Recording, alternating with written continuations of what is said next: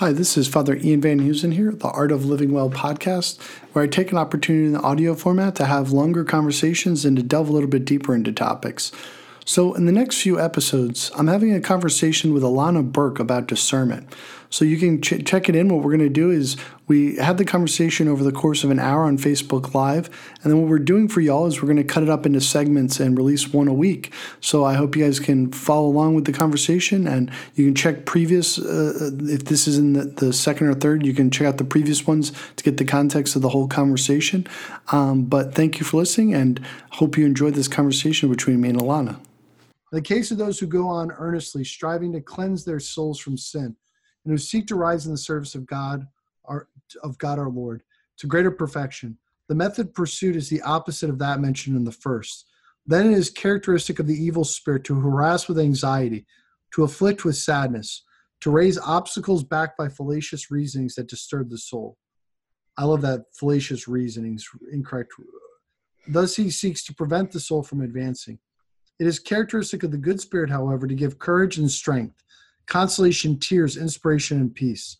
This he does by making all easy, by removing all obstacle, so that the soul goes forward in doing good. Now, I think it's important. I'm going to just continue on with Rule 3, because I think it's important to flesh out a little bit more what's meant by consolation. So I call it consolation when an interior movement is aroused in the soul, by which it is inflamed with the love of its creator and the Lord, and as a consequence, can love no creature on the face of the earth for its own sake, but only the creator of them all. It is likewise consolation when one sheds tears that move to the love of God, whether it is because of sorrow for sins or because of the sufferings of Christ our Lord, or by any other reason that is immediately directed to the praise and service of God. Finally, I call consolation every increase of faith, hope, and love, and all interior joy that invites and attracts to what is heavenly and to the salvation of one's soul by filling with peace and quiet in its creator and Lord. So the big thing I want to draw attention to, as in our early experience, is that there's a sorrow for sins that's the work of the Holy Spirit, and there's a sorrow for sins that's the work of the enemy. I think that's the key. And so in the exercises, these rules are given in the first week, when you're praying for sorrow for sins and you're meditating on hell and your unworthiness. And so like there in that, part of that can be freeing, which actually I do a lot in spiritual direction. Like I invite people to meditate on hell and purgatory and things like that. And that can be incredibly freeing, or it can also be like incredibly self-conscious and inhibiting. And now, did you see that early on in your conversion, like that there could be a sorrow for sins that was like being overly self-conscious? Does that make sense? That makes sense. Are you talking more of like a scrupulosity? I think it could tend to that. It might be less extreme. Okay. Yeah, it could tend in that direction, but doesn't have to. Yes. Yeah. Yes, I definitely can see both in my slow walk. And the scrupulosity tendency was definitely harder because then it was like more of a condemnation, self-condemnation, because like, why can't you do, like more, what are the words that I'm looking for? It was harder to accept when it was the Holy Spirit. It was enlightening and like, oh, I need to change, and then I was able to do it. But when it was more of the scrupulosity, it was it made it harder to move forward. Am I communicating? That makes perfect sense. Well, and to kind of flesh it out a little bit is early on. So when you first have that conversion, your guilt and your shame motivates you to change. And so I think you start to think subconsciously that when you feel that guilt and shame for things, that's good because it worked in the past. Like it worked in the initial conversion. But now it's not working anymore. It's like it's keeping you inhibited. It's keeping you trapped. And sometimes it can even like make you a little bit rigid, I think. It would be paralyzing. That's one of the words I guess I was looking for. It's more paralyzing, and it's like, well, if I can't do this, then I can't do any of it. Yeah. Does that make sense? Like it makes you feel like you can't move forward, which is part of the desolation, right? Exactly. From the enemy. That you feel like you can't move forward, even though God's grace is still there. You don't always, in the desolation, you don't feel it. Absolutely. So let's transition to that a little bit. So let's talk a little bit, transition our second segment, bad days. So yes. So bad days.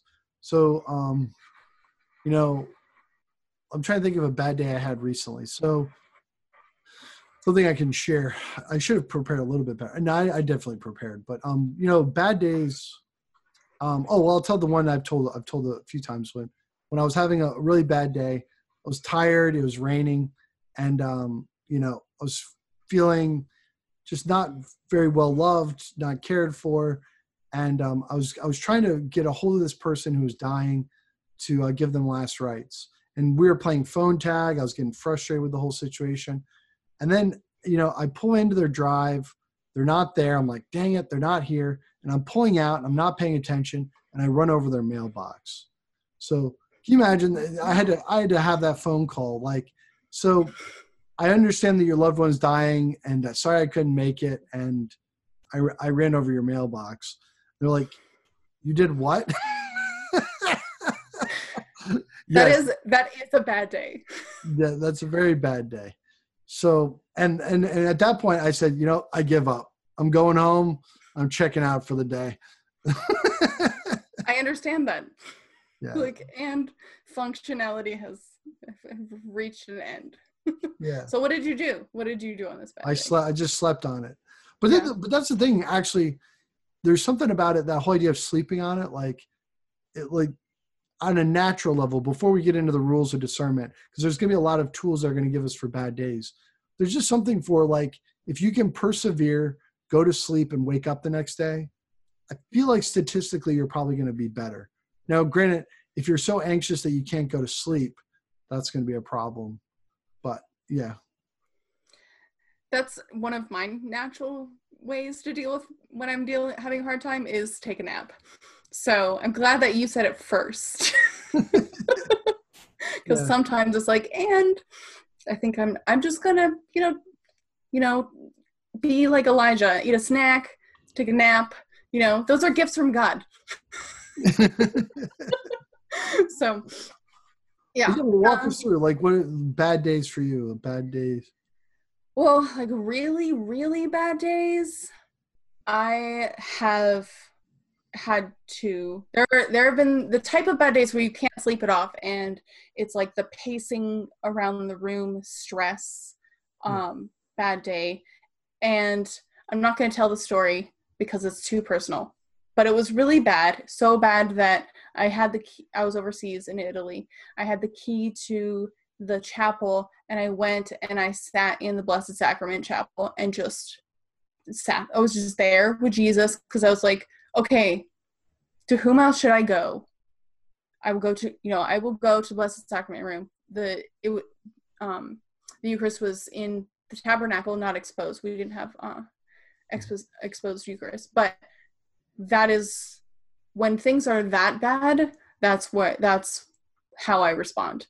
And I think because I respond that way, I haven't had that many bad days, I think, produced by the enemy, that type of bad days in temptation, because I have just figured out, if I just go to Christ first, I can handle it.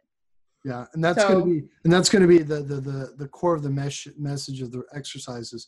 What they're going to do is they're going to flesh it out a little bit. That will kind of. But let's first, before we get into the strategies, I don't know how much. We're probably going to be talking about strategies a lot for the next few segments. But let's get into Rule 4. So, spiritual desolation. I call desolation what is entirely the opposite of what is described in the third rule, as darkness of soul. So I like the images. I almost feel like we could highlight those, like darkness of soul, turmoil of spirit, inclination to what is low and earthly. So I actually want to stop there for a second. Darkness of soul. it's almost like a feeling, like a cloud. Like you ever seen those? Like, you ever seen those like videos or whatever where they're describing like depression or whatever, and like there's the cloud over somebody and it's just raining. Yeah. That makes sense. Yeah, and just like that feeling, it's almost even a heavy feeling. Yeah. And if we were integrating some of the stuff from the Catholic mindfulness and stuff like that, it is tied with a physical sensation. Like part of discernment is actually recognizing the physical sensation, not just the thoughts. Right. Yeah. And how everything is interconnected and how what you do and the response to what you do, right?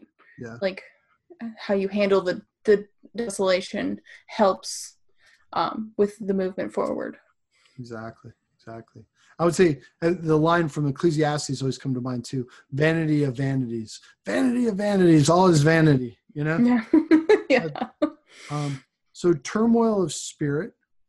So turmoil. And that's kind of like like that pacing feeling, like I just need to get out and do something or whatever, like that anxious, not rested feeling. Inclination was low and earthly. So I think one of the things that if you look at it, you're talking about the antidote of turning outwards towards Christ. The desolation is like the opposite, where we turn inward. You know, I know for a lot of times the thought traps that arise are things like, nobody loves me, woe is me, I'm all by myself, nobody cares about me, I'm not supported, you know, nobody appreciates me. So in restlessness rising from many disturbances and temptations, which lead to want of faith, want of hope, want of love. So lacking faith, hope, and love. So faith being trust, surrendering, lack of hope, lack of love. The soul is wholly slothful, tepid, sad, and separated as it were from its creator and Lord. You know, it was interesting. When I was at IPF, Institute for Priestly Formation, I didn't need this because I'm kind of a touchy-feely dude, but they actually gave like a word bank to a bunch of the seminarians. Like here's a word bank of possible feelings you can have. You know, try to like use this word bank. Because sometimes people have a hard time naming what they're feeling. So this actually gives us a lot of language to use, which maybe that's even worth considering, is like the language on what you're experiencing. Right. And I think it's about being aware enough to be able to use language with it. Because I think part of when, especially when you first have your conversion, it can be, if you have desolation, if you could come upon desolation, you might not know what's going on. Yeah. You know, so being aware is the first step, and then you can label it, right? You can say, oh, I feel slothful, I feel heavy, you know, like I feel hopeless, like what's happening? You know, like this is not a normal response for me. Like what is going on? Am I being attacked? Am I, you know, in this isn't there a certain maturity? Like if you sit back and go, I'm just having a bad day. Like today just stinks. I'm going to go to bed and I'm going to try to do better tomorrow. You know, I mean, that kind of mentality. But there could be something just simply saying that. Because like a lot of times when I do spiritual direction with somebody, like if somebody was coming to me, let's say they were having a bad day and they're kind of dumping and they're like, my husband doesn't love me, you know, whatever. Because I do a lot of spiritual direction with women or men. Nobody loves me. I'm not supported. Nobody cares. You go, oh, you're kind of having like a bad day, right? Like a lot of darkness, you know, a lot of turmoil. Oh yeah, absolutely. Yeah. What if you just kind of didn't give into this and just wait until passing judgment until you have a better day? Something like that. Okay, that makes sense. And it's so hard to hear though when you're having a bad day. And they say, well, maybe you should be patient.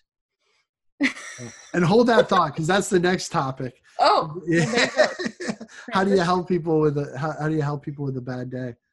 But but it is that language, because it's funny, once you are able to say it and recognize it and pay attention, you're halfway towards resolving it.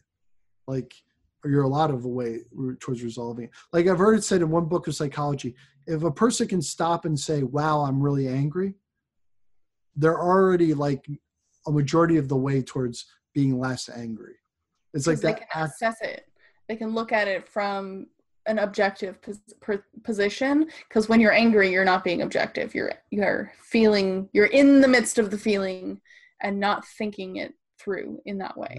And you're like closed off, and you're like in your head, your focus narrows. Because I was talking with somebody in spiritual direction today about this. I said, you can almost like strategies you can use in the moment is like, if you imagine a camera looking down on you, like in a situation where you're like outside of yourself, seeing yourself and seeing the whole situation, doing things like that will actually like calm you down a little bit, or right.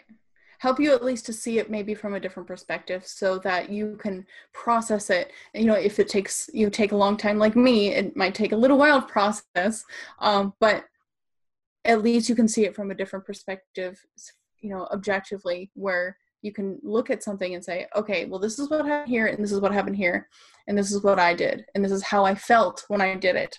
Was that a legitimate response? Like, was I right or was I not right? And then to be able, I feel like that also takes maturity. Yeah. Notice that's what it. We're striving towards. Right. Yeah. Notice it, to be able to look at it objectively, and then to be able to ask yourself if you were wrong. Thanks again for listening to the Art of Living Well podcast. Stay tuned. We're going to be continuing to have conversations with Alana Bergen with other people on the podcast. I just like that opportunity to kind of flesh out my ideas in the company of friends.